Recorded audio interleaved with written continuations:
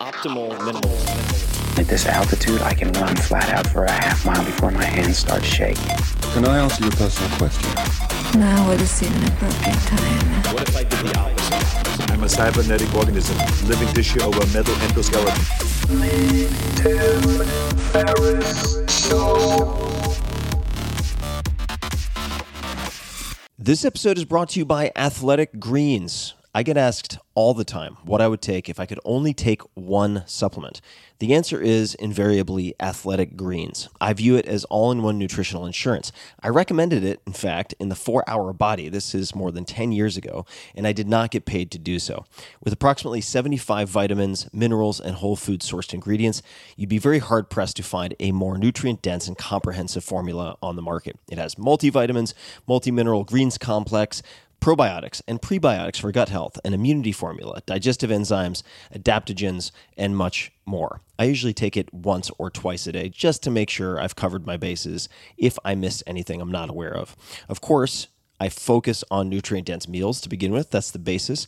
But Athletic Greens makes it easy to get a lot of nutrition when whole foods aren't readily available. From travel packets, I always have them in my bag when I'm zipping around. Right now, Athletic Greens is giving my audience a special offer on top of their all-in-one formula, which is a free vitamin D supplement and 5 free travel packs with your first subscription purchase. Many of us are deficient in vitamin D. I've found that true for myself, which is usually produced in our bodies from sun exposure. So, adding a vitamin D supplement to your daily routine is a great option for additional immune support. Support your immunity, gut health, and energy by visiting athleticgreens.com/TFS. You'll receive up to a year's supply of vitamin D and 5 free travel packs with your subscription. Again, that's athleticgreens.com/TFS, as in Tim Ferriss Show. athleticgreens.com/TFS. Man, that sunset is gorgeous. Grill, patio, sunset. Hard to get better than that. Unless you're browsing Carvana's inventory while you soak it all in. Oh, burger time. So sit back, get comfortable. Carvana's got thousands of cars under $20,000 just waiting for you. I could stay here forever. Carvana, where car buying meets comfort, meets convenience. Download the app or visit Carvana.com today. Hello, poodles and parakeets, or maybe you prefer polar bear, if you're a tough guy.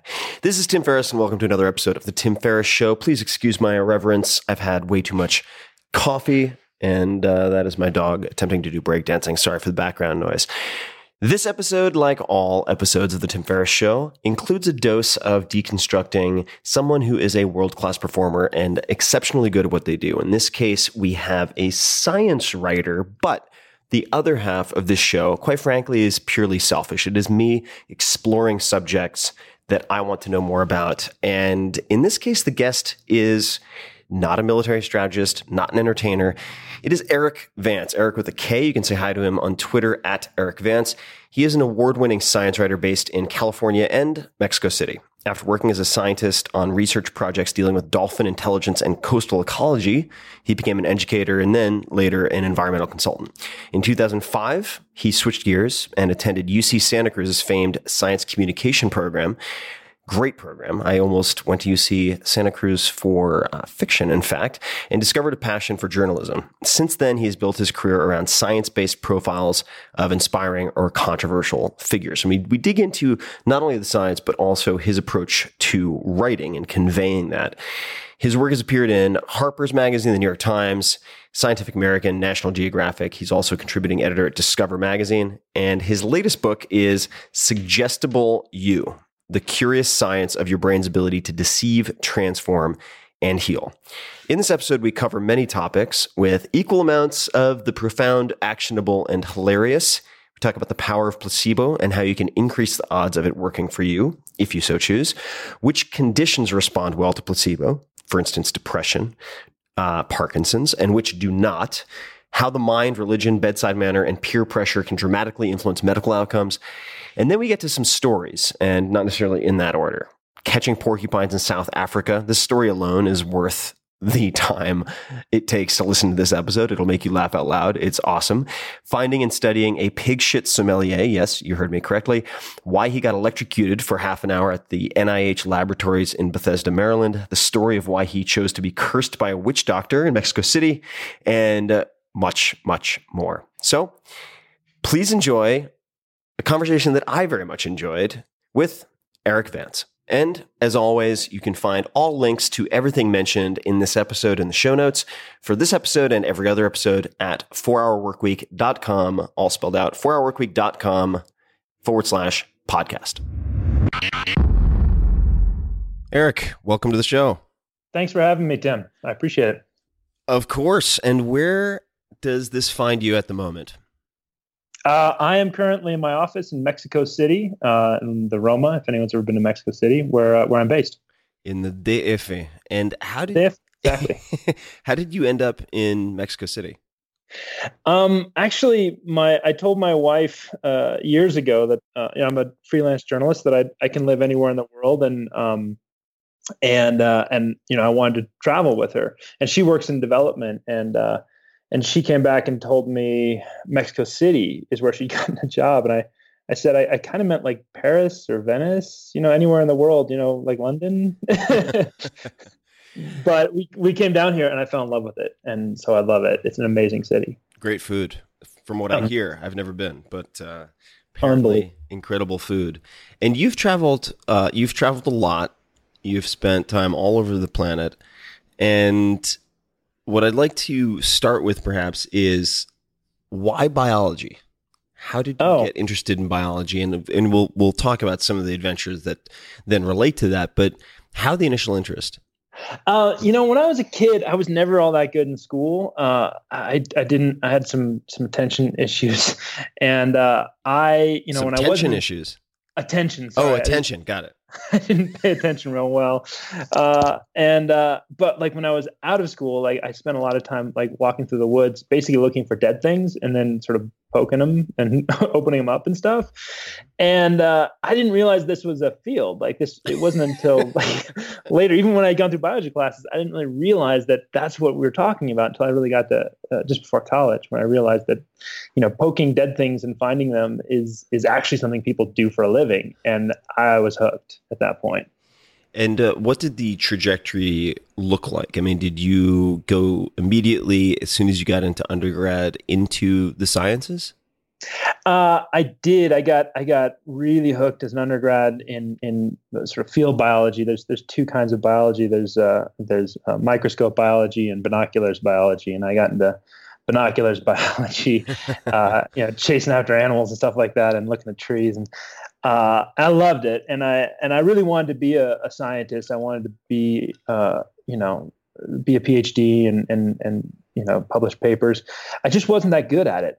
I loved wandering and learning new things, but doing the actual work was not my forte. And so I went through a bit of a crisis and backed away from biology and discovered journalism, and specifically science journalism. And that's where I really found my groove. How old were you when that happened? When you took that fork in the road? I was 27, I think. I'd spent a solid 5 years after college being a sort of a biologist for hire and working in some laboratories around the world and doing some different things, but never really, locking in. I kept jumping from one thing to the next.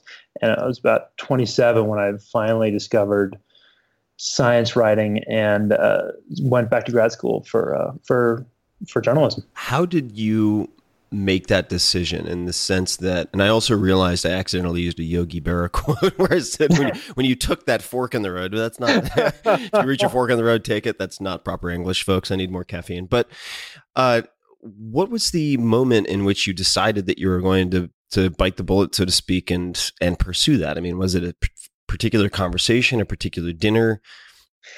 I always had this sort of scientific sense of superiority to writers, and I always thought writers were kind of a bore, and yet I had written a novel that will never be published and never should be published as a scientist, and I just loved writing, but I just didn't like there's something about that that process that I just couldn't admit that I actually liked. You know, it was like this, I know I'm a scientist, I'm analytical, and yet I'm doing all this stuff on the side. And finally, it was really a matter of a single Google search after doing some soul searching, where I typed in science and writing into a Google search, and lo and behold, I found out there's a whole career for science writers, which I had never really thought of. And when I was a kid, I used to get these little things called zoo books. There are these little, magazines that you get. It's like your first mail that you ever got when you were a kid.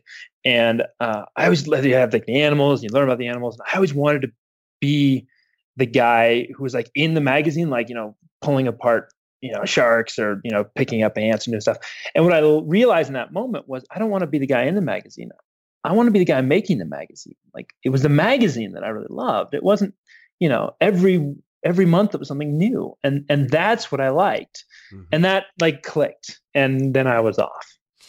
Now although you went on the other side of the camera, so to speak, to document and interview and research, you've also spent a fair amount of time in the field, right? And yep. So, and I don't know the answer to this question, but which came first, the pig shit or the porcupines?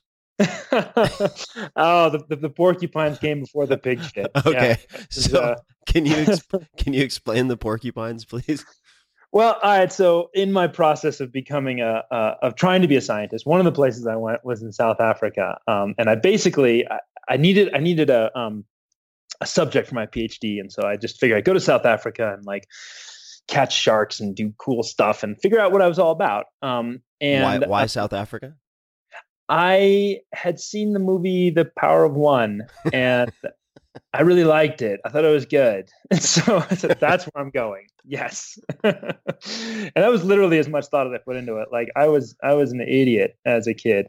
And so, and I actually tried to reenact, I'd go like through these slums of South Africa, I'd go jogging and stuff, thinking that children would like chase me. And I just had people be like, dude, you shouldn't be here. Like, go away before you get hurt. But I did. So I'm wandering around, and I ended up hooking up with this laboratory in Cape Town, University of Cape Town. And sometimes they farmed out their scientists to documentaries. And so I was still a scientist at that point, but there was a documentary. The BBC was doing a program on aardvarks and the animals that live in their burrows.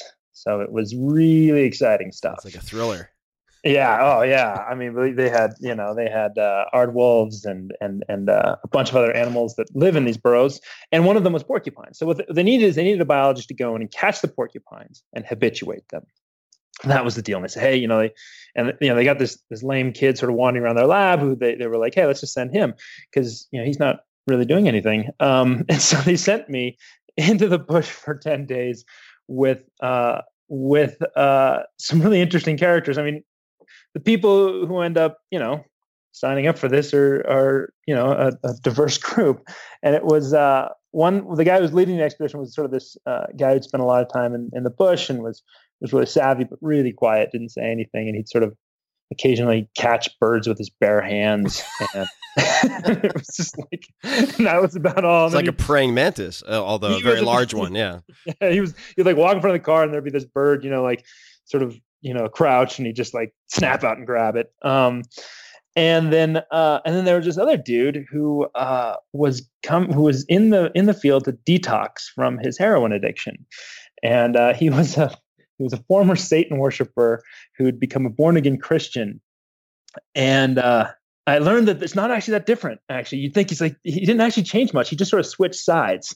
He was just before he'd say, I can feel the claws of Satan like ripping into my chest and parting the skin of my chest, and now it's a bad thing. Before it was like a good thing. Before it was like a massage, right? That was like Saturday night, like it was his normal thing, and he was really intense, and he was still totally focused on Satan as a born again Christian, which I had never thought about before, but it is a big thing, and he was just this really interesting guy. It was sort of me and him and this guy who never spoke, and so we sort of spent our days smoking cigarettes, and the recovering addict would like try to catch fish with a stick and a hook that he had found, and and then at night we'd go out with this giant truck and this light, these sort of like rifle looking like flashlights, and look for porcupines. And I learned a few things about porcupines. We were not prepared. It was day 3 before someone suggested we get some gloves, which had like blankets. Somebody forgot the packing list. Like, it didn't even occur to us. That's how bad it was. Like, it wasn't that we like forgot them. We just never occurred that we might want gloves catching porcupines. Thank God they called the professionals. Right? This is who they sent. And so, I mean, a quick thing about porcupines. We learned that there were sort of like 2 primary defense strategies that porcupines have, not surprising to anyone. One of them, the surprising one, I suppose, was that they're actually really fast, especially when you've been smoking cigarettes all day. They're actually, when they start to run, you're just like, oh shit, this one's running. And they know where their burrow is, you don't. And so you're just, we spend a lot of time just sort of like tripping over rocks and stuff, and then like with our hands on our knees, sort of like just catching our breath, having been dusted by some fat little porcupine. So that was the first technique. The second one was more usable, which was when they just stick their head against a tree, put up their quills, and go like, yeah, give it your best shot, asshole. Like, go ahead. And those are the ones we wanted because we had a little syringe of ketamine, which was endlessly fascinating to the recovering addict. Sure. Endlessly fascinating to a lot of people in Silicon Valley too. Yes. Yeah. It's actually very useful for tranquilizing these animals. So, but what's interesting, what I didn't realize is actually every time when you watch, a nature film about animals like a porcupine, like they didn't just stumble upon that animal and like now they're filming it. That's not the way it works. Like someone went out beforehand and prepped the whole scene. And one of the ways they had to prep it is you catch the animal, you drug it, and then you have to put a tracking device inside of it, because the people on watching TV don't want to see a radio collar. They don't want to see a Petco Exactly. Harvey collar around the wild porcupine, right? Yeah, it kind of kills the mood, which is, I mean, it's not great. It's not great for the porcupine because he has to go through invasive surgery. So we did that with this one porcupine that they named Uncle Eric, and I never really was clear whether that was they were making fun of me or it was an honor of me. It really could have gone either ways. So we did that, and then we released Uncle Eric, sort of back into the wild to lick his wounds, and then what the next step is to habituate them. And so basically habituation is like one step down from taming. You basically hang out with a porcupine or whatever animal for hours and hours and hours until they realize that you're not going to hurt them, and they understand that you're not going to feed them. So they just ignore you, like you're just another tree or whatever in their environment, and they just go about their business. And that's when you bring in the film crew. So it's not at all like a natural setting. But you might wonder, like, how do you do that? And basically you just have to talk to him for hours and hours on end. You'd have to get him used to the human voice, because when people come in to film, they'll be talking and stuff.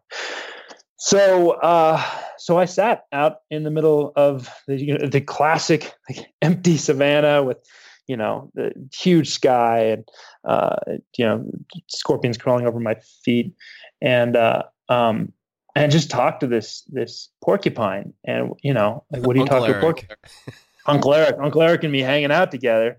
And it was like me and this porcupine. And what are you talking to him about? Well, you talk to him about your relationship problems.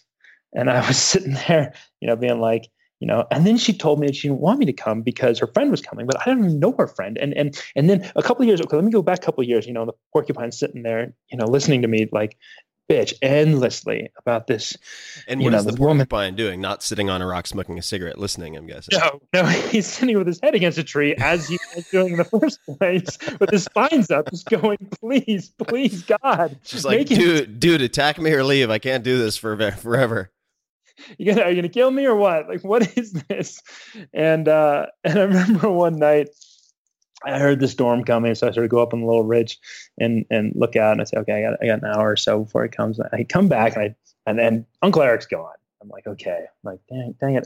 So I grab my tracking device and flip it on, and he's not popping up on the scanner at all. And this thing has like 100-yard radius, so he basically cleared 100 yards in like less than a minute just to get away from me. Like, as soon as I turned my back on him, he was like, gone, I'm gone. And he just bolted for the horizon. And I remember just like, and that was one of the moments where I really was wondering if I was in the right career or not. So that was on the field biology side. I like the binoculars versus microscopes. Actually, the last interviewee, or the last few folks I had on the interview, were on the opposite end of the spectrum. So they were actually focused on things like the mechanistic target of rapamycin and looking at mTOR and all this cool stuff. So the field biology, if we then flash forward, right, you are learning more about science writing. What was the program that you were in? It was the Santa Cruz, University of California, Santa Cruz science writing program, which really changed my life. It's an amazing program. Who or what lessons had the biggest impact on you through that course? That program, I should say. God, there's so many. I mean, the biggest thing is, as a scientist, you're trying to be exact. You need to be precise. And as a storyteller, you need to convey a feeling and a sense, because people don't walk away. People don't read journalism or storytelling the same way that they read a scientific paper. And you walk away with kind of an idea, a couple little facts and an idea, and you really have to shift your thinking to tell a story to someone. You have to have characters. You have to have an arc. And that's really hard. And that's something I think I learned there, but I'm constantly trying to perfect, because it's a totally different way. I mean, aside from all the little things like no longer using the passive tense and and the technical jargon, all that kind of stuff, it's really about telling a story, and it's not about conveying information. Or it's about wrapping the information in this sugar-coated delight, right, called a story, so that you actually absorb it. Yeah. Who are well, I guess I have so many questions, just because I just finished a book myself, so writing is on the brain. What about your writing, besides, say, using the passive tense less, improved the most before and after? Going into the program, coming out of the program. So, and the reason I ask is I can think of, for instance, in my own history, going back to a class that I took with John McPhee, which was called The Literature of Fact. And what he really burned into my brain, and of course I won't even approach 10% of the writer he is ever, but was how visually he thinks of structure. And it would almost spec it out on a blackboard or a whiteboard like a football play. It was really fascinating, or even like a Krebs cycle or something. It was very, very visual, and I'd never thought of architecting something out that way. So that was a novel idea that I still rely on sometimes when I am stuck, right? When I can't figure out how to structure a story, that's something that I'll still do. Are there any tools or any particular changes that you experienced in your own writing? Yeah, that's a really good one, huh? Have you ever heard of the Open Notebook? No, I haven't. I should check it out. It's a website run by some really good science writers that's for science writers, and they have a section that's just that. It's basically science writers doing schematics of stories they've done. How cool! And their favorite stories. Oh, that's awesome.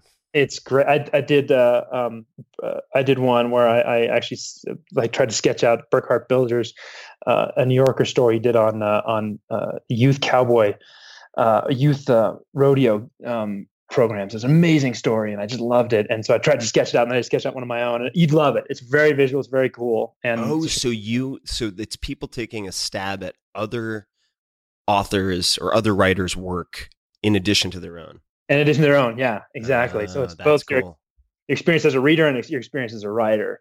And of course, I liked his story better than the one I did. So it looks a lot better. But it's very, you'd like it. There's a bunch of other gems in there too. But the thing that I think I really took away, and I wasn't expecting from that program, was a love of characters, of the people. Like I tell the story about the porcupines, and it's just a weird thing, but it's like you tell a biologist a story, and they're like, yeah, okay, whatever. Like, of course, that's our job. They're weird people doing a weird job, and that's what I really fell in love with, was the people who do it and how they approach it. And so I love, for the first couple of years of my career, I just wrote profiles about amazing scientists who I thought were doing cool stuff. And that's really what I focused on, was sort of like, who are these people who are interesting, but also can tell a broader story? Like, I have something I want to say about, gene therapy or chemicals in the atmosphere that sort of via volatile organic compounds and that changed the atmosphere over forest. I want to tell that story, but I really want to tell it through a person. Like, who is that person who can tell that story, and what's their life like, and what do they think about, and why are they sitting on top of a tree, like trying to get these air samples? Like, how did they end up there? And that's what I really fell in love with that program, was the people. Like, how do you bring a person? How do you tell a story through a person? Who is that person? And it's not always the easiest person to find. Sometimes they're the ones you're not looking for. So that's the best tee up I could imagine for my next question, which is this. I should point out, I mean, these are all new things to me. I don't know the answers to these questions. The first reporting assignment you sent me a little note was with a guy who studies the smell of pig shit for a living. So probably not sort of the Mickey Mantle you were looking for 10 years. How did that come to be? And walk me through, like, you graduate from your program. How do you go from there to this assignment? Well, you're a young freelance writer. No one cares what you think or what you want to write about. Of course, I want to write about like sharks and, important stuff. They're like, yeah, get in line, pal. Yeah. Yeah, go ahead. We'll look at your pitch. Yeah, definitely. And so you have to come up with, stuff they don't have, and one of those things is chemistry, like not a lot of people covering chemistry. So I was like, all right, I'll do some chemistry. And so it actually started, I was working at the Chronicle of Higher Education. And I got this. Where was that? The Chronicle of Higher Education in Washington, D.C. It's a magazine that, like, unless it's like highly respected among universities and no one else has heard of it. But it's actually a really great outlet. They do great science writing. So it was sort of my opportunity to really dig in and do cool stories. But one of the stories I did that wasn't that cool was just sort of a side 300-word blurb about the chemical involved in, have you ever heard of ladybug taint? I mean, that pulls up an incredible image in my head. I'm pretty sure it's not accurate. So no, I'm going to say no. I had the greatest title for this story that they wouldn't let me use, but wait. Okay, so now I have to ask, what was the headline? Stinky ladybug taint. That could be your punk rock band at this point, right? So okay, so no, I don't know what ladybug taint is. What is so that? If you're crushing a bunch, you're from the Bay Area, right? I am. Well, I live in the Bay Area. Yeah, you live in the Bay Area. Well, if you're crushing up a bunch of grapes in like a classic sort of wine crush, it's inevitable that you're gonna get one or two ladybugs in there. It just happens. And what happens is if you get like one ladybug in a big vat, you kind of get this nice little bell pepper taste. It's like this nice sort of hint in the background. If you get two or three, it gets overpowering and it just ruins the whole batch. And it's called ladybug. That must be hard as hell to deal with. I mean, right? Ladybugs, I don't know how many people listening have been inside a wine vat, but those things are gigantic. I mean, wow. Okay. Well, so you can't like drop a ladybug in because you don't know if there's already one in there. So, I mean, apparently it's a big thing. Anyway, what's interesting is I was talking to scientists who like discovered the chemical that does this. It's an extremely potent powerful chemical. I think I calculated if you took an Olympic-sized swimming pool and you put a teaspoon in there, you'd still be able to taste it. Like this stuff is brutal. So like, sharks are to blood what humans are to ladybug taint in a swimming pool. Something like if a shark smelled this, he'd be the same way. He'd be like, "Damn, like no. like anyway, it's potent." And so I started talking to this guy the way I do, and I was like, "Wow, this is a weird job. Like, how did you find these?" Like, "Oh yeah, there were some ladybugs in my windowsill, and I shook them up in a jar, and it smelled this thing." And if you ever eat a ladybug, which I don't, Tim, have you eaten any ladybugs? No, I've eaten a lot of crickets, but no ladybugs. I need to expand my repertoire, maybe. There's a reason why you don't, and that's the reason why they're red and black. It's a warning sign because they have this chemical and they will unleash it if you try to eat them. And that's what it's for. So he smelled this thing. He was like, "Oh my God, I got to figure out what this is." So I asked him, of course, well, what's your job that you do this? And he's like, "Well, I mean, I don't actually study ladybugs. I actually study pig shit." He didn't say it like that, but that's what went through my head. And I was like, wait, like, and he specifically focuses on smells and these like strong smells and the chemicals that are involved in what we smell. And so I was like, "Oh my God, wait, so you study, pig manure, that you study the smell of pig manure?" He's like, "Yeah, I mean, the aerosol, chemical nature." He had a great way to sort of say, "I study smelly pig shit." And I was like, "Oh my God, I have to come out and meet you. I have to like see your laboratory. This is amazing." And so I pitched Nature, which is a very prestigious journal. It also does a lot of science journalism. And I was like, you have to please let me send, I've done a little work for them before. And please, can you send me out to talk to this guy? And they were like, "All right, he's in Iowa." And he's like, "All right, you got a couple $100, like go out there, come back, get the story." It's the first time I've ever had to like, been on assignment to do like a story like that. I was very excited. And it was the most amazing lab I've ever seen. Now, hold on. What did these? So this was this your first kind of pitch for a remote assignment? Yes. Okay.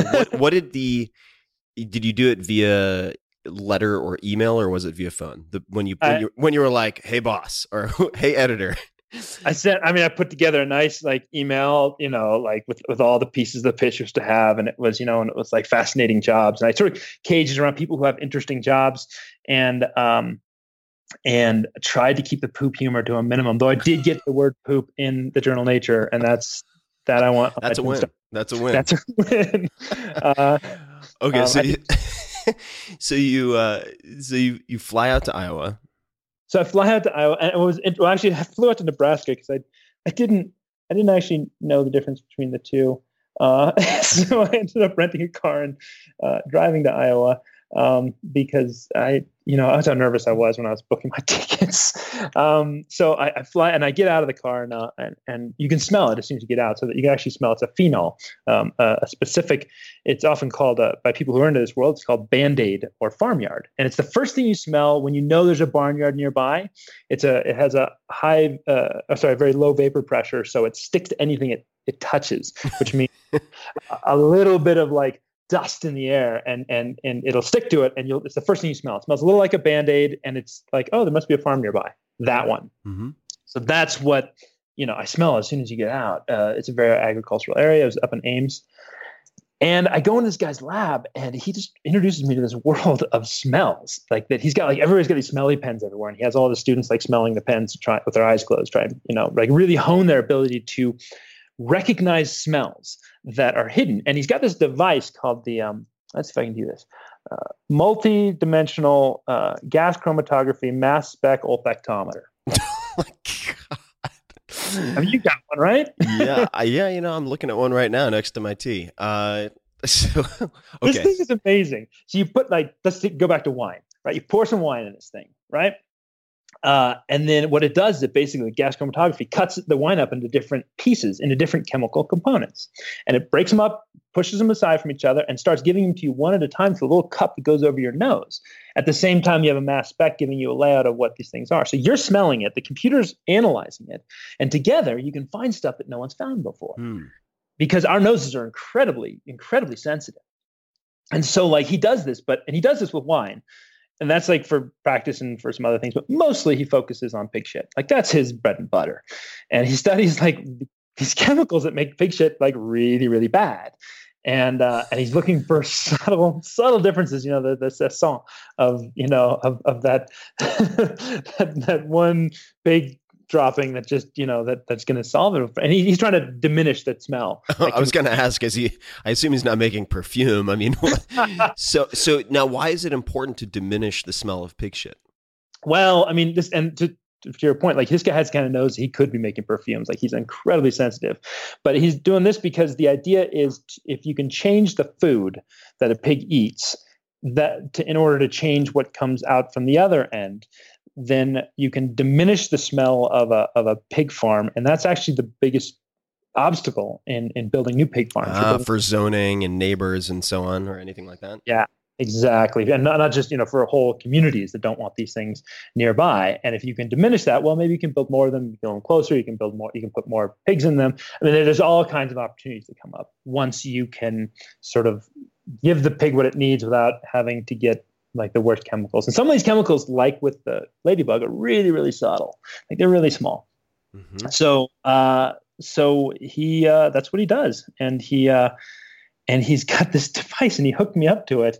And he was worried that I wouldn't be able to get all of the nuance. So rather than leaving the sample in the pig shit in for a couple minutes, 10 minutes was what he'd do. He left it in overnight. So it really was powerful. When he stuck this thing on my nose, the first couple things you smell are actually interesting things, because it's broken up into pieces. And there's some nice things in pig shit. There's wet cardboard and taco shell and mushroom, all these great smell, all these things you think are really obnoxious about, like wine drinkers. Like, those are real chemicals, and they actually, you can smell them separately. This is great, I'm just imagining saying to a date, like, you smell wonderful. It's like wet cardboard and mushrooms. So earthy. Yeah. Wow. And and you don't know until you smell it. You're like, oh my God, that totally is wet cardboard. And the pigs haven't been eating cardboard. It's just the same chemical. Mm-hmm. And then we get to the sulfates, and man, that's the business end of pig shit. Like, I felt like I was getting like run over by a manure truck, and or had my like face down one of those porta potties for like, it was just horrible. And as I mentioned, these things have a low vapor pressure, so they stick to wherever they touch. That's horrible. The inside of your nose, meaning for the next 3 days, everything I ate, everything I smelled. It's just like, good. Had a hint of pig sphincter taint. Exactly. So you turn in that piece. What was there any turn of phrase or portion of that piece that you were proudest of when you turned it in? Yeah, that's the great thing about this job is, if you read my stories, you only get a fraction of the experience that or any story, any science writer, or really any journalist, you only get a fraction of the experience that they had when they're reporting that story. And it's so rich, and I wish there were more ways to share these things. But the part that I really enjoyed the most was this gentleman he had a very, very sensitive nose, and he was able to, if you fart, he could tell you what you ate. Wow, that is a great party trick. It is. It was a great party trick. And his wife, I talked to his wife a while, and she was a really wonderful woman. And she talked about, she was born in Iowa, met him in Alaska when he was a mountain climber, and then ended up moving back to Iowa with his very interesting career. And she just had a great sense of humor about the whole thing. And she's the one who told me that. And also talked about how he used to smell when she first met him. He's a mountain climber, and he smelled great. And now it's like, it's a different reality. We all got to grow up someday, I guess. Now you mentioned the former Satan worshiper turned evangelical earlier. You are a scientist turned journalist, but you were raised Christian Scientist. Is that right, or was it more your one of your parents, or both?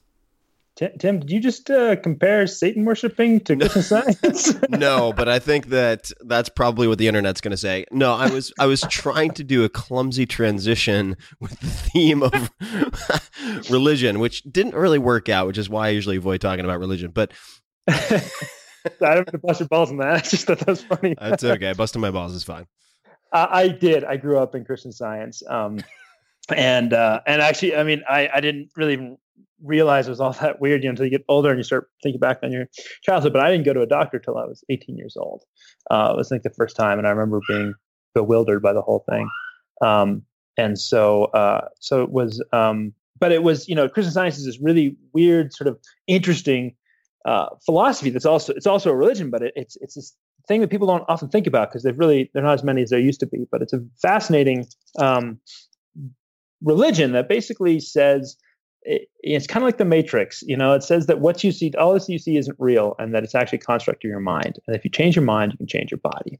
So it's a lot about belief, and really deep belief that what you're seeing isn't true. This cold that you're experiencing, or this arthritis that you're feeling, it's not real. This is a construct of your mind, which is kind of wacky when you think about it. And imagine growing up in that. It's a little weird. Well, I had at least one of my grandparents, and I don't think I've ever talked about this, was very much into Christian Science. And at the time, I mean, I was whatever, let's call it 5 years old, 6, 7, 8, 9. I was like, oh, something science. Sure. Why not? And actually visited the Christian Science reading room. I guess they have these reading rooms in different cities at one point, but never really had a ton of direct exposure to it, and did go to the doctor a lot because I was a very sick kid growing up. Did you get really sick at any point? Because I've seen at least one Law and Order about, I think they must be maybe Christian scientists who have a kid with, say, a life-threatening illness or potentially terminal illness, and they won't let their kid go to the doctor, and then they're in court, and it's very dramatic. Yeah. Did you just dodge all of the bullets, or did you have any serious issues? Well, I should say, I mean, I did have a very healthy childhood. I think most Christian Scientists, if a kid breaks his arm, they're going to go to the doctor. I mean, everyone has their own interpretation. Basically, Christian Science says there's like a better way to do this. It's like it's not saying you can't. Technically, it says, there's a better way to heal something, but culturally, it does end up becoming you can't. Like that just ends up being sort of the way people interpret it, and that can be problematic. And if you don't go to doctors, it becomes really scary to go to a doctor. It becomes really frightening it's built up into some type of mental monster. Exactly, and you're told all these things about how doctors. I mean, it's not. They're not exactly wrong. I mean, a lot of things can happen to you in a doctor's office. People do walk out of hospitals sicker than they got. That happens, and they went in. That happens, but for the most part, we all know that hospitals and doctors, they're trying to help you, but it's like this. So it is this very difficult thing, and it actually came into play before I remember. I had probably my most serious disease was I don't remember it because I was about 1.5, and at the time, my parents thought it was Legionnaire's disease. I've since talked to some pediatricians and some scientists and tried to figure out what it was, and it's not clear what I had, but it was definitely serious. I was definitely having seizures and turning colors. My eyes were rolling back in my head. It was serious, and my parents wanted to treat it in Christian Science, and it was touch and go. And I ended up having what the Christian Science would call a healing, and a rather instantaneous healing when my parents. My mom got to this point where she just got panicked. I was really, really bad off, and she she called up a practitioner who are these people who help Christian Scientists, sort of over the phone, sort of like instructors and guides, and she found a sense of calm. And then she walked back in the room, and I was better. Now you've talked on this program about regression to the mean, which is when people tend to get better after they're the worst. And it's easily explainable that way, but whatever it was a very powerful story for me growing up. It was like, I would think about this a lot, like what this had been like for me as this little baby and the fact that I had been saved by God. And it was a very potent sort of narrative that I had about myself, which actually leads to the book I wrote, because it turns out that's a very powerful thing and you mentioned placebos in that same episode. It's a very important part of the placebo effect is your narrative. Right. So the placebo effect has been endlessly fascinating to me. I mean, we might as well go there. I mean, what was your first experience with the firsthand experience with the placebo effect? Well, I one could argue my childhood, right. but without insulting 100,000 people, I think where it really hit me, and actually I met one of the leading scientists, researchers in the country on placebos, is a former Christian Scientist. We actually went to the same college, Christian Science College, and that's how I sort of realized that there was this connection between belief and what's called expectation and this healing. And so I really got into this thing, and one of the earlier reporting trips I did was to the NIH facilities in Bethesda, Maryland. Have you ever been there? I have not. It's like kind of a scary place. It's beautiful. It's amazing. It's like, basically a miracle factory. The amazing research that they do there. Why is it scary? Well, it's like these big blocky, sort of industrial looking brick buildings with like smoke coming out of the tops of them. It's like East Berlin circa 1970. Yeah. Or some really bad movie in which, we're going to like where Dr. Frankenstein has his college, but it's actually this amazing place. And I went to this tiny little lab, a woman by the name of Luana Coloca, and she's an Italian researcher. And she basically said, okay, I'm going to put you in a placebo research trial. And and I didn't really know what I was getting into, but she hooked up with these electrodes to my hands, and she said, okay, we're going to electrocute you.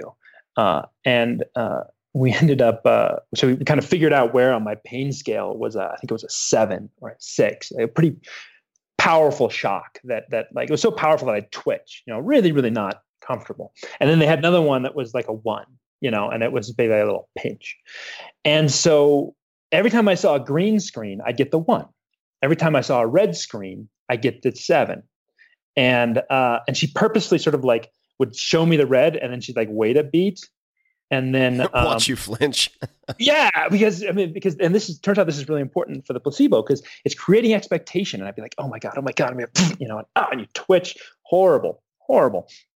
And she'd go back and forth, zipping back and forth, and and you just come to dread that red screen. And then on the last run, it felt a little like the number 1 had been like turned up like 1. It was not like a 2. If you look at the score I was keeping, it's like I'd call it 2. And then the red is obviously and I'm twitching. And then she walks in and she says, that was a great job on that last run. I gave you the high one every time. Huh. Like, and it was just and I mean, it wasn't just that I felt, or I was convincing myself that I had less pain, or like I was like I had less pain. I was not twitching. Like I was not fooling myself. I'm not an idiot. Like it was less, and I just blew my mind. So objectively, the stimulus was the same, but your nervous system responded according to your expectations. Exactly. My brain filled in the gap. Your brain has expectations, and it doesn't want to be wrong. So when it's wrong, it just makes up the difference. And in this case, it released basically a morphine drug that's already in my brain into the brain, and it basically covered up the pain. So I basically got a shot of morphine so fast that you almost can't even measure it. It happens that quick. It happens faster than my brain can realize. It's in more pain than expected, because your brain does not want to be wrong. It does not want to be proven wrong. And that just blew me away, because I kind of, in the back of our head, we all think the placebo effect at its heart is like people just gullible people who don't want to admit what really happened. But these are real biochemical reactions that happen, and they are measurable. And I was hooked at that point. So then what have been some of the other, of course, I'm a human guinea pig. I do all sorts of ill-advised things to myself, trying to ensure I don't mortally wound myself. But what are some of the other experiments that you've done or experiences that you've had involving this personally? Now, there's one you mentioned that I don't have any context on, which was related to a curse of some type. So immediately, this is of interest to me. I've spent a good amount of time in places like Brazil and elsewhere where there's quite a bit of talk about this type of thing. So I would love to just hear the story, since I don't know the first thing about it. Well, I'll answer the first question first, then we'll talk about curses. I spent a lot of time getting burned, poked, prodded. I threw up once because the nausea is also responsive to placebos. And so it's in a nausea experiment. I've done a lot of these sort of things, but the thing that's really the most useful for placebo research is pain. And when it comes to placebos, it really affects things like, like Parkinson's, pain, depression, anxiety, irritable bowel syndrome. Basically, all these things are connected by dopamine and a few other chemicals that seem to really respond well to placebos. And that's why placebos are so interesting, is because some things have these like 60, 70% responses, and other things, 10, 15%. So there's something going on there. And so because pain, you can't cause depression in a laboratory, though I might argue with the current presidential debate, you can cause depression like on command, but it's not something you can really play with. But pain you can. So I've spent a lot of time getting burned and poked and all kinds of things, because that's what scientists studying the placebo effect study is pain, and there's actually a lot of implications for that. And when you, so an example of one of these things is, and I'm getting to your question. Your second I'm not in a rush. This is not a 3-minute morning TV show. We got time. Where was it? Oh yeah. Getting so there's a classic experiment where okay, so a lot of these things are. They're not conscious, these placebo effects. And you talk in the other episode about how, like, oh, now that I know that homeopathy isn't real or isn't effective, it doesn't work on me anymore. Well, that's not true for everybody. Actually, for a lot of people, they can't help the fact that, say, homeopathy or a placebo works. In fact, you can tell someone this is a placebo pill. It is not. It is inert. Give it to them, and they will still have a placebo response. What's the explanation for that? Well, it's a lot of it's classical conditioning. How many times have you ever like taken a Tylenol and been like, oh my God, my head hurts, oh my God, I'm in so much pain. Take the Tylenol and be like, oh God, thank you. I can think. Has that ever happened to you? It happens to me. Sure. Yeah. Well, Tylenol doesn't kick in for like 20 minutes. Right. So what are you experiencing? Well, that is, and whether or not it's real or not, like that's basically classical conditioning, like love. You condition yourself to have the experience. And so you are getting drugs. They're just drugs that are already in your head. They're not from the outside. And so for some people, it doesn't matter what you tell them. It's subconscious. Their brain's going to do it whether you want them to or not. And one of the people who's studying this, she does this. She uses faces, but they're flat. They flash at you so quickly you can't recognize them, but your brain does. And one of those faces is attached to more pain, and the other one's attached to less pain. And so you see these faces, and your brain goes more pain, and then it responds. Your conscious brain can't tell the difference between these two faces, but your unconscious brain sees it, knows what's about to come. And this is, again, in this case, it was burning pain, but it was pain. And so that, and that's what underlies a lot of this stuff. And that's some of the really exciting research going on right now, is looking at the unconscious nature of placebo effects. And they may follow a totally different path. They may be kind of like Google Maps, where they kind of overlap on a couple roads and then they diverge a lot. But it's a whole different thing. And it's really beyond our reach. And one of the big questions that comes up is like, well, are some people able to tap into this and other people not? But so I mentioned that you have high pain, you have low pain, right? Well, the low pain is obviously a placebo effect. But you're getting the same pain, the same stimulus, but your brain prepares you. Your brain changes it, so your experience is different. And so there's a low pain, which is like, oh, I don't feel any pain on this one because I saw a certain face. And that's the placebo response. But there's also the high pain, right? The higher pain than actually you should be feeling. And your brain's like, oh my God, this is going to be very, very painful. That's called the nocebo response. Nocebo, right. Exactly. And almost every study that looks at placebos, you also have a nocebo piece of that equation. But nocebos are actually really hard to study, and they're really unethical to study in the way that we'd want to. It's like you want to give someone a drug and be like, this is going to make you really, really sick, or this is going to kill you, or something. Like you can't do that. It's IRB doesn't like to prove that kind of stuff. Exactly. That has been tried and it has not worked out. So, you talk to these scientists and some of them are like, oh man, I understand this isn't ethical, but man, I'd really like to know. Back in the good old day, it was like Cahill and those folks could fast subjects for 40 days. Can't do that with mice for, I don't think you can even exceed like 72 hours now. Science. Yeah.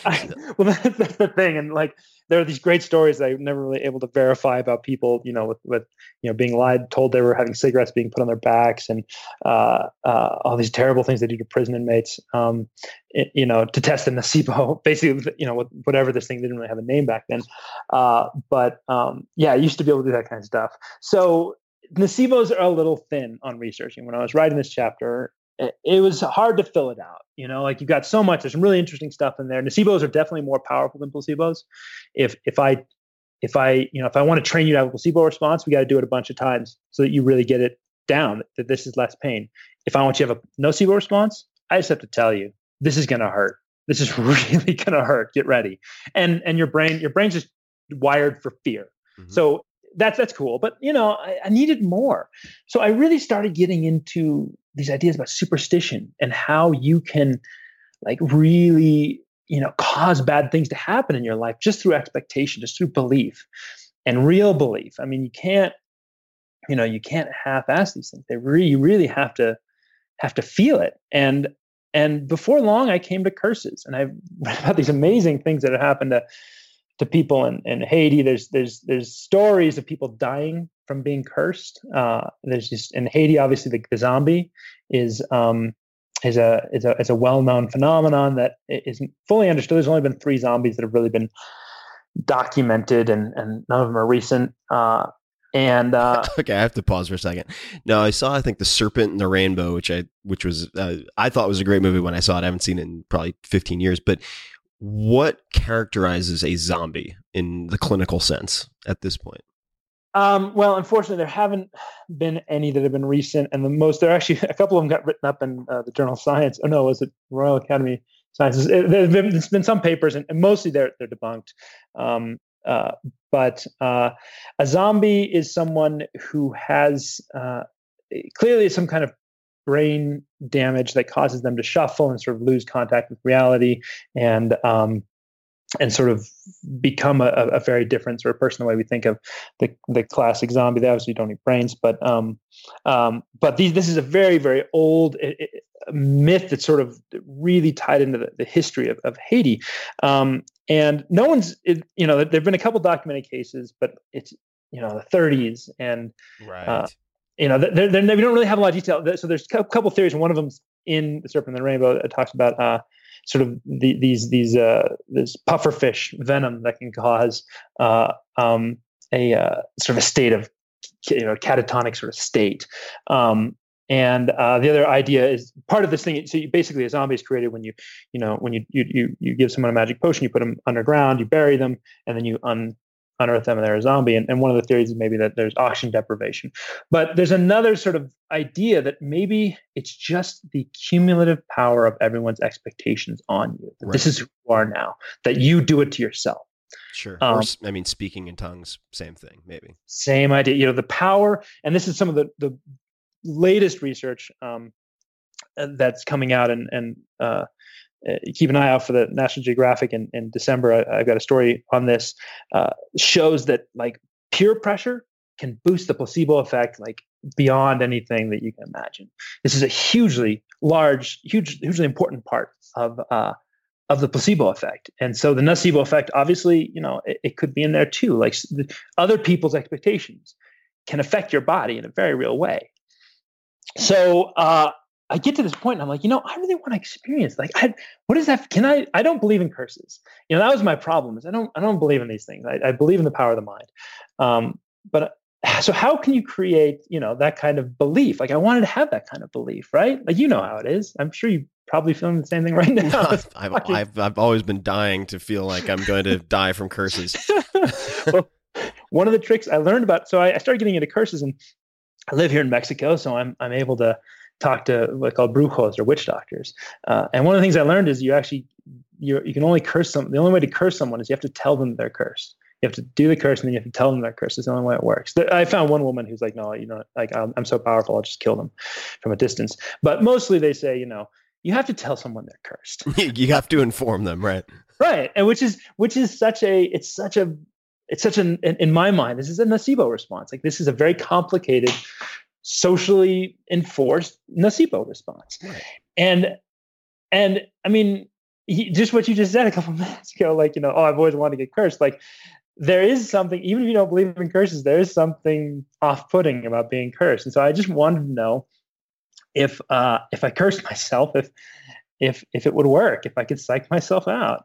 And so I did. I hired a guy to curse me. And no, hold on, just a second. So you have in Mexico, I would imagine, a fair number of brujo options available. How did you choose this particular person to curse you? Well, there's actually a market. looked at his Yelp reviews, or it was even more than that. I actually talked to the witch doctor market PR people. There's actually a market, like there's a lot of like local markets in Mexico, and there's one that focuses on brujeria or witch doctors sort of paraphernalia, and they got like these weird little like burned dolls that have evil powers. They've got coyote skins. I was assuming these things would all be like secret and hidden, like some back room somewhere where like the dark magic is. Not at all. Like this is totally upfront. They're like, look, you want the dark farmers magic, farmers market of exactly of voodoo dolls, right? It is literally like that. Like, it's like, oh, you want white magic, go to this person. You want black magic, go to this person.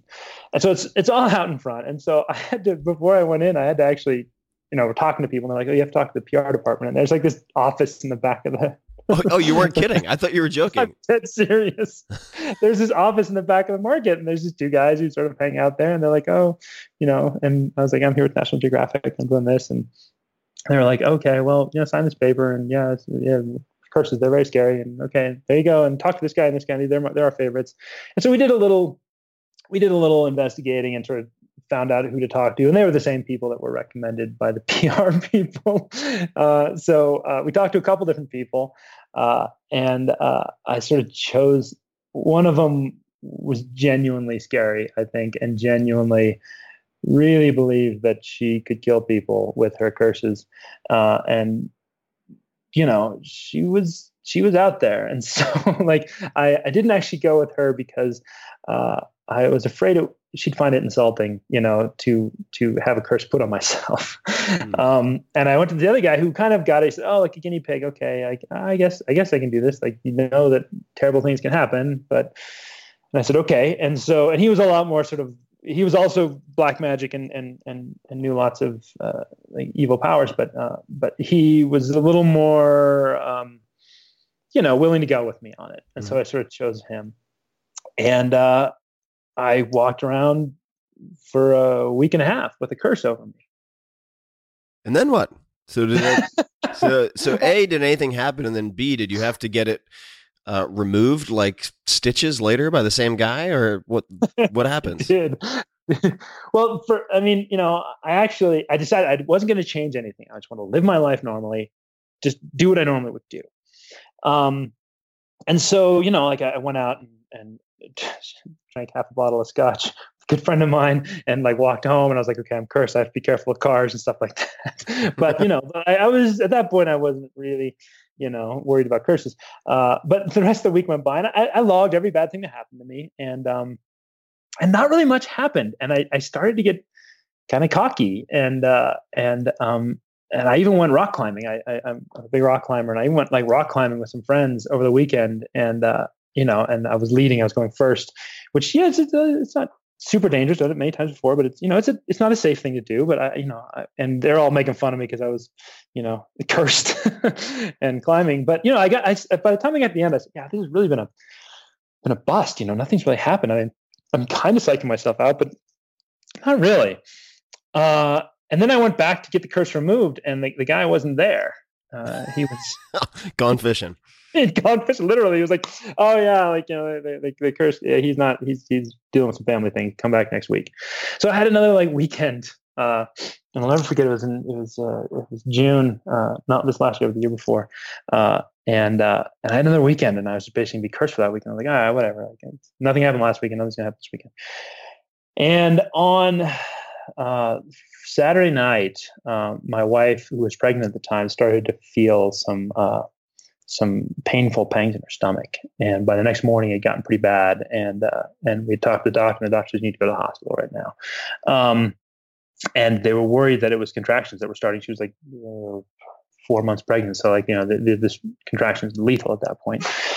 And so we get in a cab, and we're going to the hospital. And the only thing that's going through my head is the curse.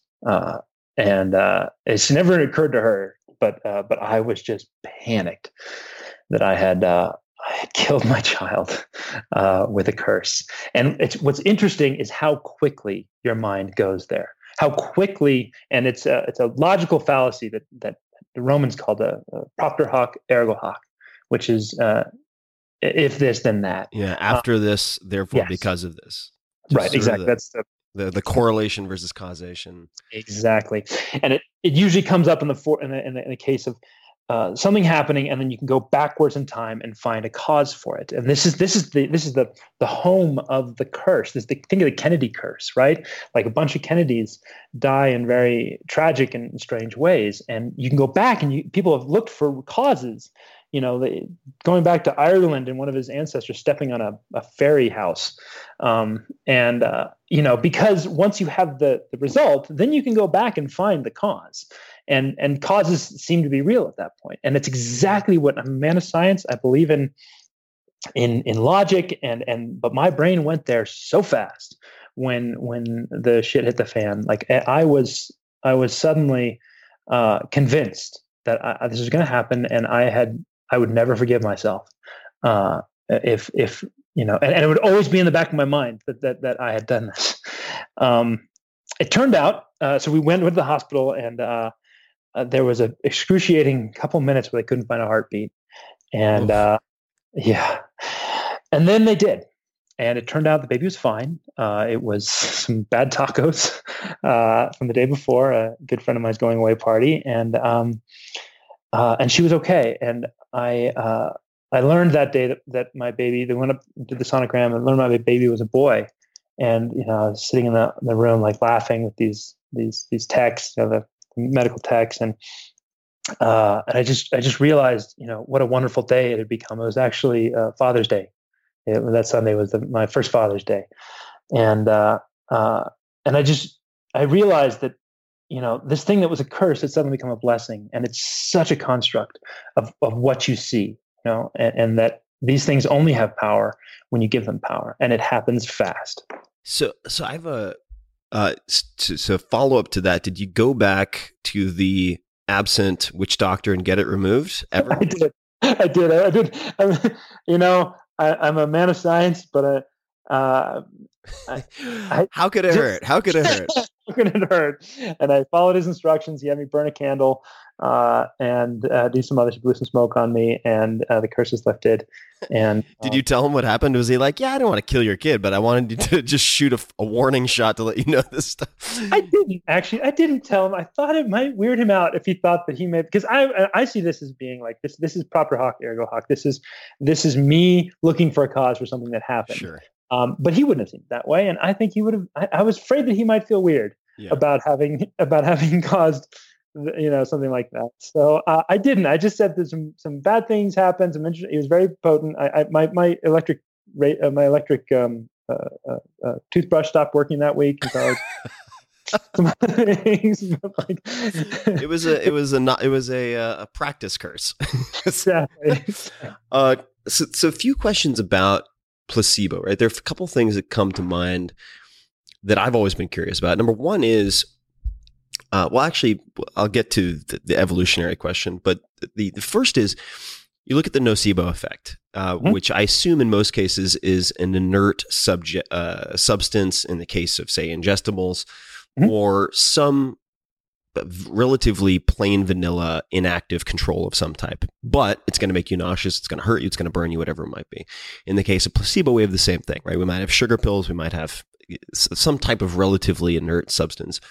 In the case again of ingestibles, are there examples or is there evidence to suggest that if you have negative expectations, even if you consume a tried and true clinically tested drug, for instance, that does work, that you can negate the effects of that medicine if you expect to die, if you expect to get worse? I mean, is there any evidence to suggest that you can interfere with something that has already been statistically proven to work with negative, if you have negative expectations? Absolutely, yeah, and that's actually a misconception about placebos. The easiest way to measure them is with an inert substance, but they exist with everything. Like I mentioned, the Tylenol, that you can have placebos on top of active drugs, and it's really a great question. Like, how do you compare the placebo effect for an inert drug versus the placebo effect for an active drug? Because there is one on top of there, and there are nocebo effects too. And so, and this is sort of the thing that I keep, trying to drive home is like, a lot of this is tied to bedside manner and how doctors interact with you. And, they can be as high as 30%. So like a doctor, if he's going to be a jerk to you, like he's throwing away 30% of his cure on top of what he's giving you, you know, and that's a really rough approximation. That those numbers aren't really worked out yet, but it's a substantial boost that you can get. And you can erode the effectiveness of a drug. It's been played with, actually, one of the earliest placebo experiments was with dental patients, and they would tell them they were either getting painkillers or they were getting, and they weren't. They also told them they were getting something that would make them worse. And they did. I'm injecting something to make this root canal worse. Right, they're going to make this thing worse.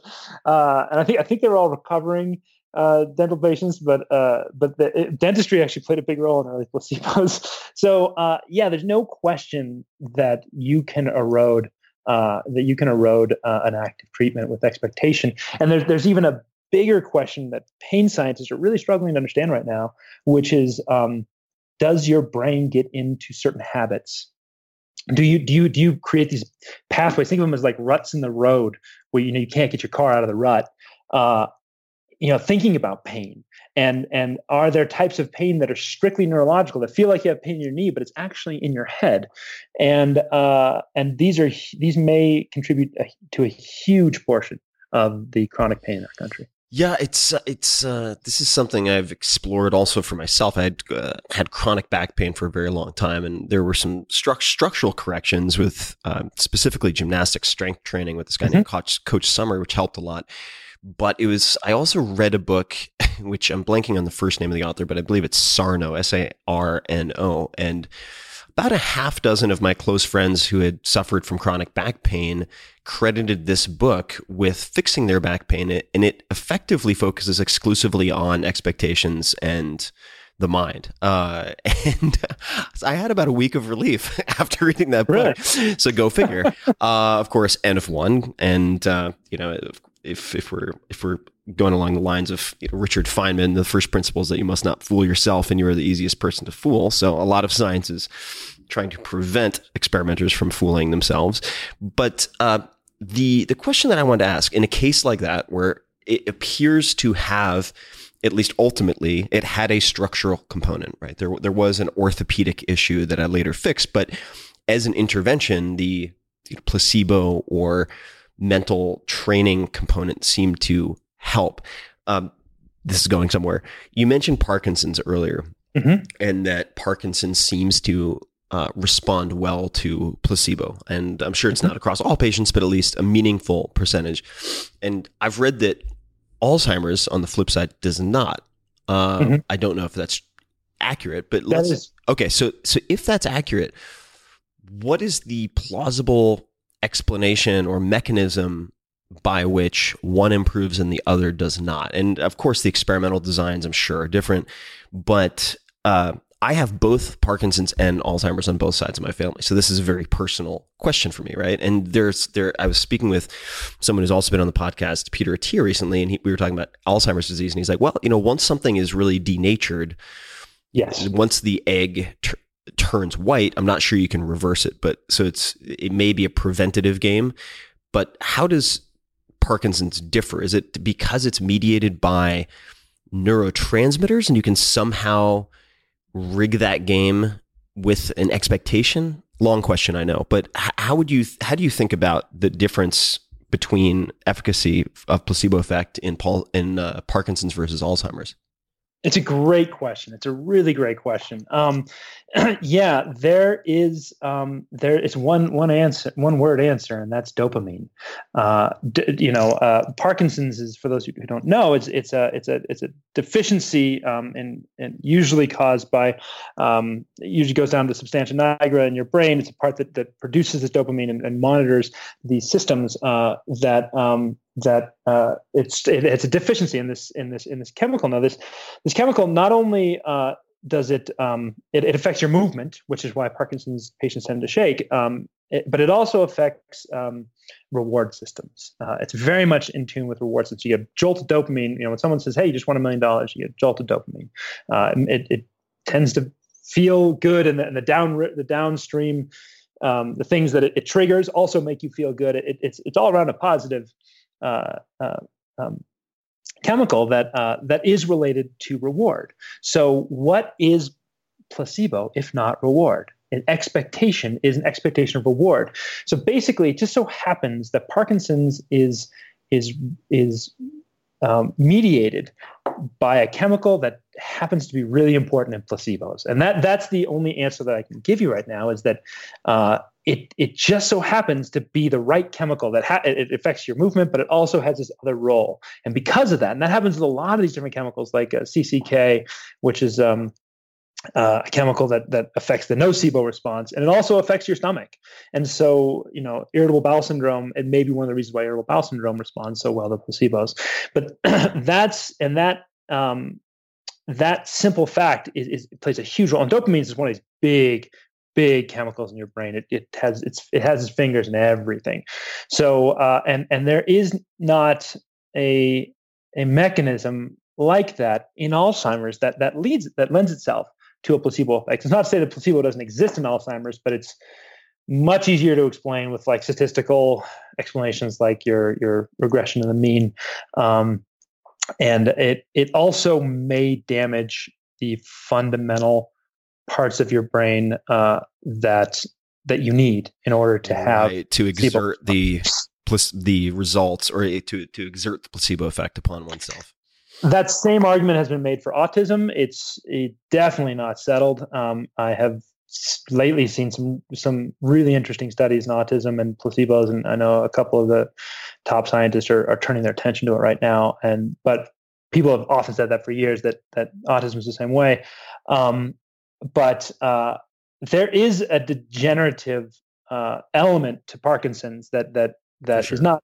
It's not like Alzheimer's, but there is a degenerative. But what's amazing is the placebo effect I've seen it almost reverse that. I mean, it's amazing. That's wild. You got to wonder where that dopamine's coming from. But I have seen people in the book and also in the story coming out in December, I talk about a gentleman who was really struggling 10 years.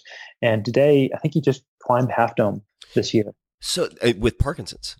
With Parkinson's. Now, so this I guess begs the question, and there may not be, I don't expect a miracle answer to this, but placebo effect, most people would think of as being tricked or tricking oneself, right? Mm-hmm. So if you wanted to proactively use the placebo effect, and you have a parent or a grandparent with Parkinson's and you wanted to help them, or they wanted to help themselves, what do you do? Well, first of all, I think it's very important. Feynman and all these other folks who say, you can't deceive yourself as a scientist is very important. As a patient, throw it out the window, man. Right. Deceive away. You obviously want to be careful. I mean, that's sort of the $64,000 question, right? Like, this is what everyone wants to know, is like, how can I use this? And the answer that I've come up with from a lifetime in Christian Science, childhood in Christian Science, and years studying this, is we already do. There's a lot of options out there for using placebos, and it's different for everyone. Some people, it's some product you buy. It could be. It's interesting if you look at placebos across different cultures. In France, suppository placebos work better than normal placebos. Ask me why. You just let you draw your own conclusions. In Britain, foul tasting ones work better. And in Parkinson's patients, actually, I've seen studies that show that if you take a pill, it's let's see, I think you get about maybe average of 15% more movement, more mobility, and if you get a fake surgery, it's like 25. The right? sham surgery research is so fascinating. Yes. I mean, just for people listening who have never looked at this stuff, do some Googling around sham surgery experiments, and you find people who have, legitimate structural fuck-ups in their knees who get fake surgeries where they get opened up and they're under general anesthesia, so they're knocked out. And then they wake up, it's sutured together, and they're like, yeah, doc, my knee feels so much better, even months later. It's fascinating. What's hilarious about those, and that these are very common in placebo, in Parkinson's research. And what Parkinson's researcher told me that the greatest breakthrough in Parkinson's research has been the sham surgery. But they, when you do these surgeries, like the doctors, they don't know they're doing the real one or the sham until the moment of, and they have to. They get the card and it says, this is a real one. And then they have to actually sit and wait for the entire surgery to be over for a sham surgery, because you can't walk out of the room early, and have the patient's family out there watching you come out after 5 minutes, right. to go play, Candy Crush or something like that. Like you have to sit in there and then, easiest surgery ever. Huge success, right? Guys. Go get a sandwich. It's going to be a while before he wakes up. Exactly. You can't do that. So they've thought these things through, because in today's connected age, these patients find each other and they compare stories, and they can unblind a study if you figure out that your doctor walked out of your surgery 5 minutes after it started. So it's really tricky. And I've sat in on some of these kinds of surgeries, and it is, in Parkinson's, it is stunning what can happen with these things. So yeah, I was saying across different people, like there's different things that resonate with different people. Maybe it's like, space age technology. Maybe it's ancient mysticism. There's lots of different ways that you can get in touch with your expectations. But the thing is this is not hope. This is belief. This is the thing in Christian Science that I remember growing up, is that people don't say God will heal me. People say God already healed me. I just can't see it yet. Which are two very different things, right? Very different things. Expectation is triggered by certainty, by a certain level of certainty. Now, there's a great question as to like whether it's the same for everybody, whether certain people are just talented with their own expectation. But there's, you really have to believe. And how do you manufacture that, though? If, for instance, and I'm not saying, because I think we all overestimate how logical we are in all aspects of our lives, or many of us do. But if you've tried to train yourself to be hyper rational, how do you do that? Do you just need to become so desperate that you want something to work? So your condition has to be kind of reach a point of being particularly bad, or is there another approach? Because I know a lot of scientists, and if I were to try to say, hey, like you have this condition, you can't seem to figure it out, you should go try acupuncture. And they'd be like, looked at the data, not compelling, right? Right. This is, if you want to like really make a doctor or scientist uncomfortable, ask him this question, and especially somebody who studies this. No, it doesn't. I mean, desperation. The problem with desperation is and in my book I lay out 3 rules of ways not to hurt yourself, and these can be dangerous. These are life-threatening, these are life-threatening issues, and we all know stories about people who have relied on placebo treatments that have then died from, say, cancer. So desperation is not a great word when I think about these things. It can be fun though. It can be sort of an exploration and sort of looking into your own mind, things that might be plausible. And one of my rules, I say, don't die or don't hurt yourself. And the second one is don't go broke. You have to be careful that in order to create expectation, you shouldn't need to spend $2,000 a month, on something. And so there's this. It's a very tricky.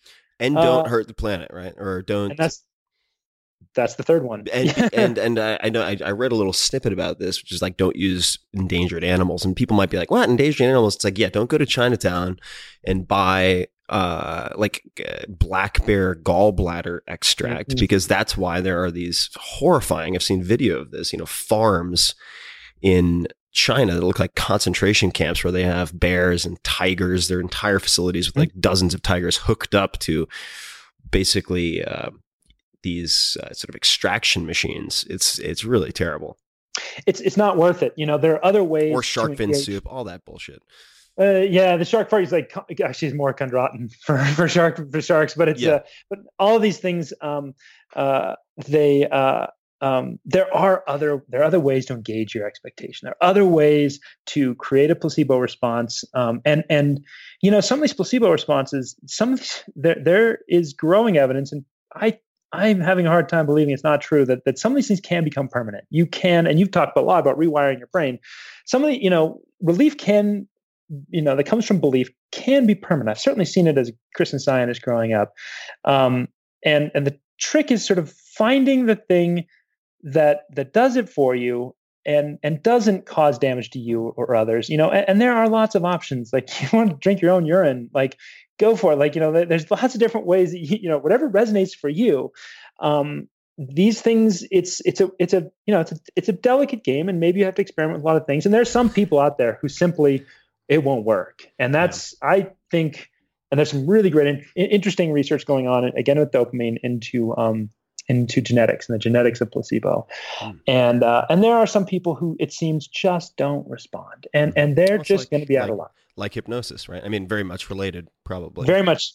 It's not as stable. Hypnosis tends to be stable over time, and placebo tends to change from day to day.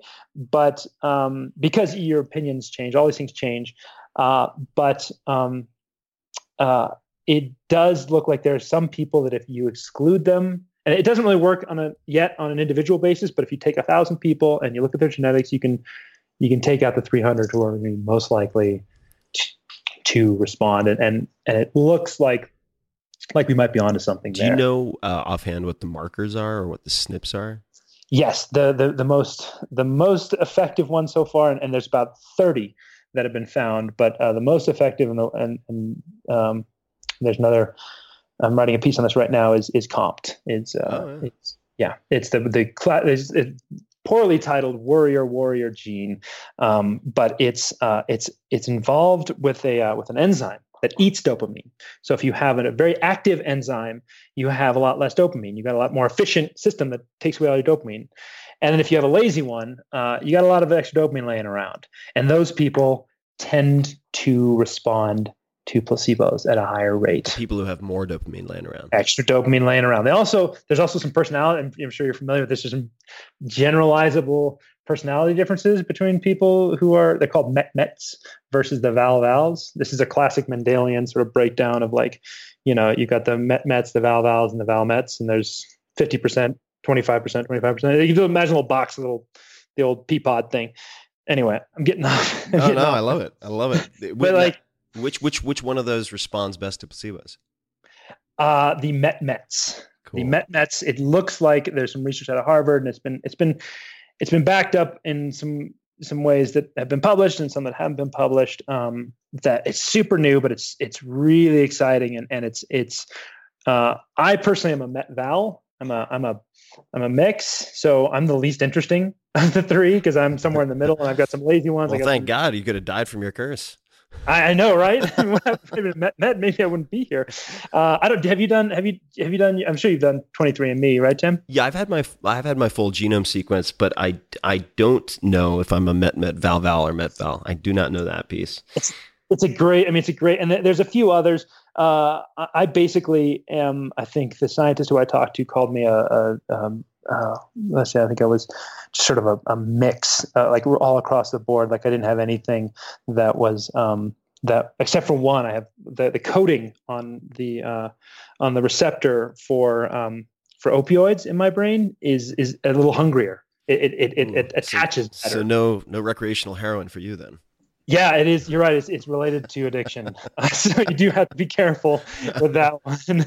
So, and that all people who are, this is what's interesting about this is like these different chemicals in your brain related to placebos start working with or against each other, right? Because it's just, now you got a big mix and they're all, making noise.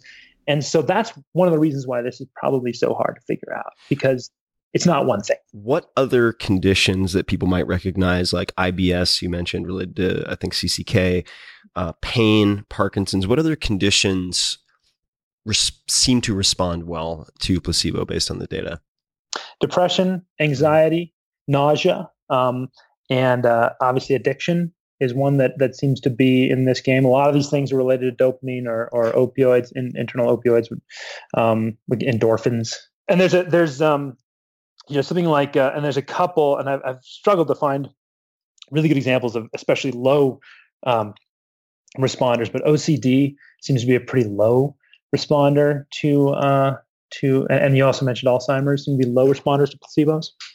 What if somebody wanted to make a placebo pill as effective as possible? So I've read bigger pills versus smaller. Anything else? Colors? Any other form factor? Anything that comes to mind? Are you French? As much as I love suppositories, I don't know. Maybe that reflects some French blood. I'd have to look into it. Yeah, I mean, there's no question that the best placebo would be an active placebo, and I make the argument in my book that's what acupuncture is. An active placebo is a placebo that is inert but causes something to happen in your body. The easiest one is tingling. And like niacin, which is why so many bunk supplements include niacin or something called beta-alanine, because it causes this skin flushing, and people are like, something's happening. And that, of course. Oh, yeah. It's very common practice. Oh, that's great. No, I have to look that up. I've turned off all my computers for this interview, but I'll have to remember that. But yeah, that's exactly what, and there's actually a lot of, if you really want to get into it, there's actually a lot of debate around it. There is no true placebo because they used to be sugar pills, and sometimes they use, a type of like basically corn or, it's not clear what a rice. It's not clear if you're allergic to something like rice. That's not a placebo. It's going to affect you. So there is no like real true placebo. So it's really hard to create a true active placebo, something that's completely inert except for one effect, like your fingers tingling. But in as much as we can do that, we have created some interesting placebos that make your fingers tingle, and you're like, oh my God, something's happening. And then whatever expectation you have gets boosted. And that's a very potent way to enhance the placebo effect. It's why pharmaceutical companies don't use active placebos, because if they did, they'd never be able to clear any drugs to the FDA. Yeah, they might not get the results they want either. Exactly. There's some that's for a separate episode maybe, yes. But there's some really interesting approaches that companies take to ensure they get the results they want. Right, exactly. It's like, what if you run 10 studies and you fund them all and then you only submit 2? Well, that could be interesting. I know we don't have a ton of time left, but I wanted to mention a couple of things. The first is I was spending some time with a friend of mine who's former surgeon, MD, brilliant guy. And he was talking about how he, as an N of 1, tried to use placebo control, which is very interesting. So he would, and of course he could have sort of experimenter blinded this with having, say, his wife do this for him, which he did in a few cases, but he would put these pills, whether they were, or capsules, whatever they might be, and he would encapsulate placebos, right? So he would actually put something relatively inert, like a sugar or fill in the blank rice flour or whatever, into these capsules and wrap them in tinfoil and then number them. And he would keep track, or his wife would keep track of which were placebo and which were active, and then look at the results over time. It's a lot of work, especially if you're going to really try to make it defensible. But I guess what I'm wondering is, how have you used all the things you've learned and been exposed to? How do you currently use that in your life, or how do you plan to? Well, let me just say, if there's anyone listening who has access to placebo pills, especially different colors and different shapes, give me a call, because I would love. They're actually hard to get a hold of. Most research institutions sort of have their own little recipe, and you can buy them online, but I can't really tell what's in those. So I would love to. And one of my plans for this book was to be taking tons of placebo pills, and I haven't been able to do that. So your friend is amazing, and I'd love to hear what he came up with. So that's one of them, I'll tell you, is that he actually got Pez and cut them into the shape, same color of the tablets he was taking. Oh, that's beautiful. That's also, you have to kind of be like a necklace craftsman to make that work. But right. And once you spend that much time looking at this thing, are you really not going to recognize it? Yeah. But and also, Pez is not a true placebo, because sugar is it's a stimulant a little bit, and so it could also be sort of an active placebo of its own sort. That's I would love to do that, and I'd love to have someone give me the hookup for like you said, colors and size and shapes have a big role to play in function. Which colors have you seen in experiments function better than others? Yellow works well for depression. That's been pretty well established. Larger tends to work better than smaller up to a certain size, and then just gets uncomfortable. Then you have to just use it as a suppository. At that point, you might as well. There have been a few other ones that I've seen, usually based around marketing. Something that looks like Advil, and that's hard to tell. I think diamond shaped and blue, something like that. I read, it's Viagra. Exactly, that's right. Yeah, that one. I have a whole bit on my book about Viagra. I'm not going to be started on Viagra, but the other one is gel caps versus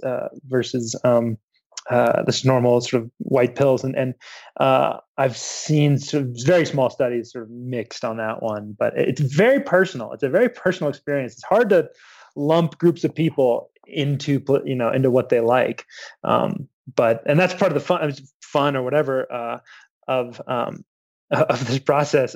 For me, I am much more comfortable with the idea that we are suggestible. This is real. This is who we are. This is across. Part of this project, I went to China.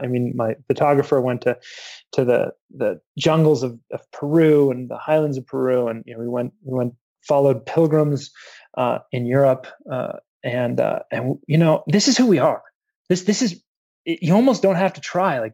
We do this. Well, that was going to be my evolutionary point. Maybe it's a vestigial dead end of some type, but otherwise, there's a role that this plays. this is something across cultures that we've evolved to retain for some reason. No question. And we're not alone.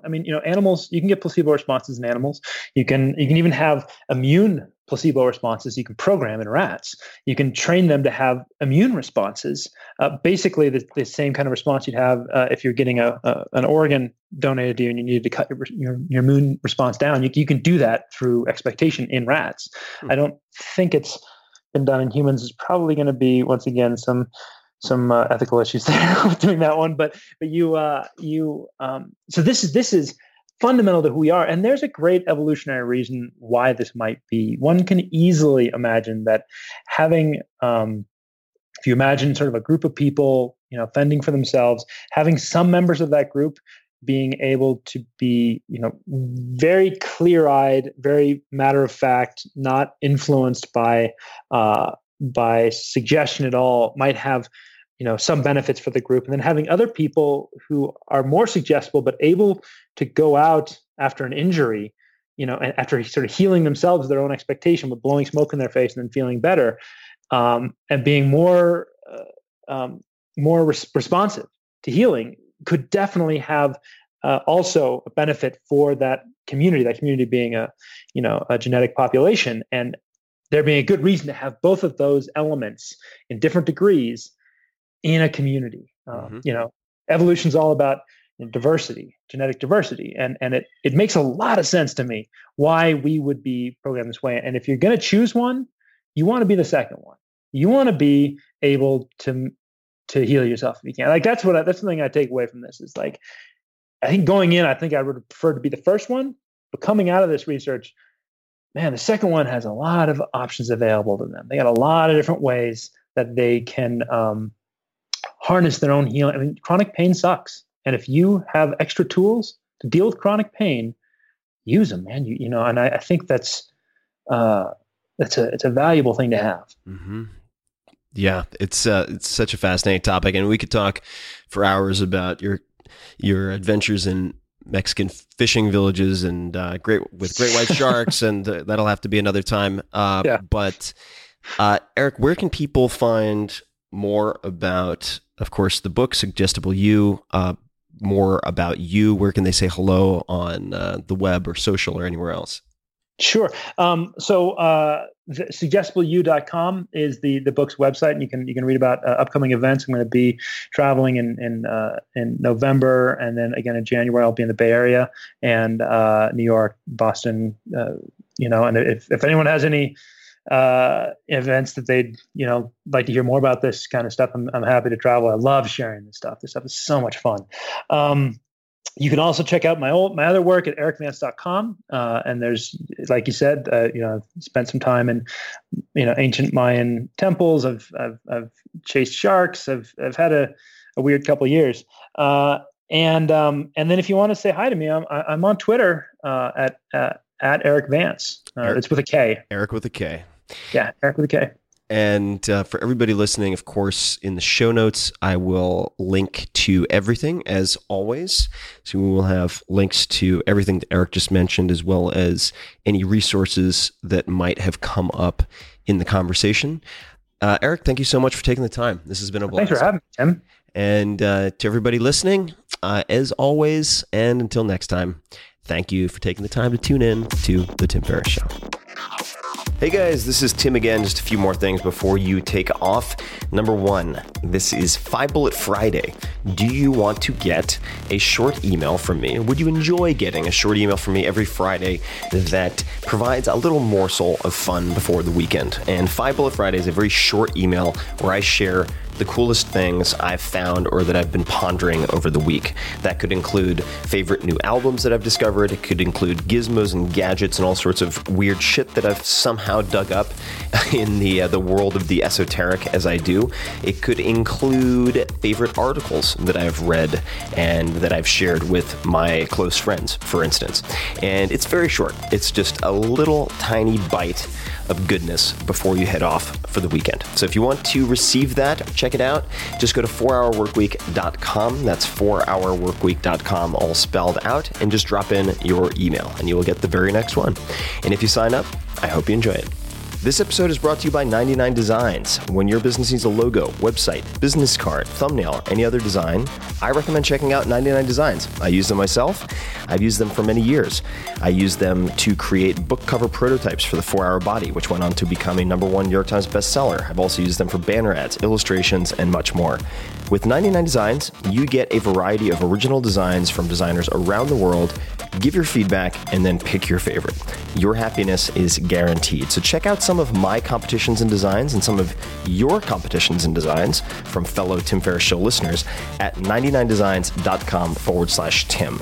And right now you can get a free $99 upgrade on your first design. So check it out, 99designs.com/Tim.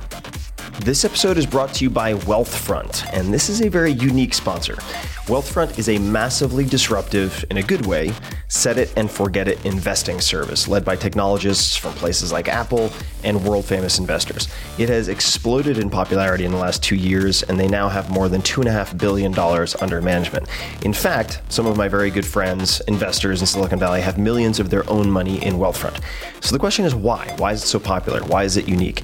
Because you can get services previously reserved for the ultra-wealthy, but only pay pennies on the dollar for them. And this is because they use smarter software instead of retail locations, bloated sales teams, etc. And I'll come back to that in a second. I suggest you check out wealthfront.com/Tim.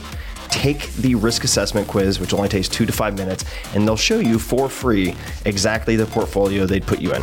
And if you just want to take their advice, run with it, do it yourself, you can do that. Or, as I would, you can set it and forget it. And here's why.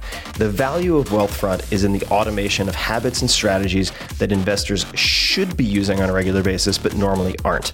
Great investing is a marathon, not a sprint, and little things that you may or may not be familiar with, like automatic tax loss harvesting, rebalancing your portfolio across more than 10 asset classes, and dividend reinvestment add up to very large amounts of money over longer periods of time. Wealthfront, as I mentioned, since it's using software instead of retail locations, etc., can offer all of this at low costs that were previously completely impossible.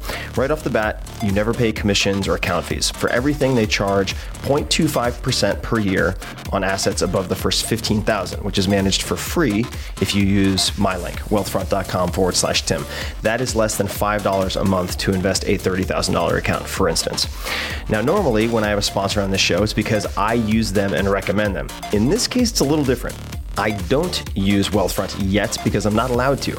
Here's the deal. They wanted to sponsor this podcast, but because of SEC regulations, companies that invest your money are not allowed to use client testimonials. So I couldn't be a user and have them on the podcast. But I've been so impressed by Wealthfront that I've invested a significant amount of my own money, at least for me, in the team and the company itself. So I am an investor and hope to soon use it as a client. Now back to the recommendation. As a Tim Ferriss Show listener, you'll get $15,000 managed for free if you decide to open an account, but just start with seeing the portfolio that they would suggest for you. Take 2 minutes, fill out their questionnaire at wealthfront.com/Tim. It's fast, it's free. There's no downside that I can think of.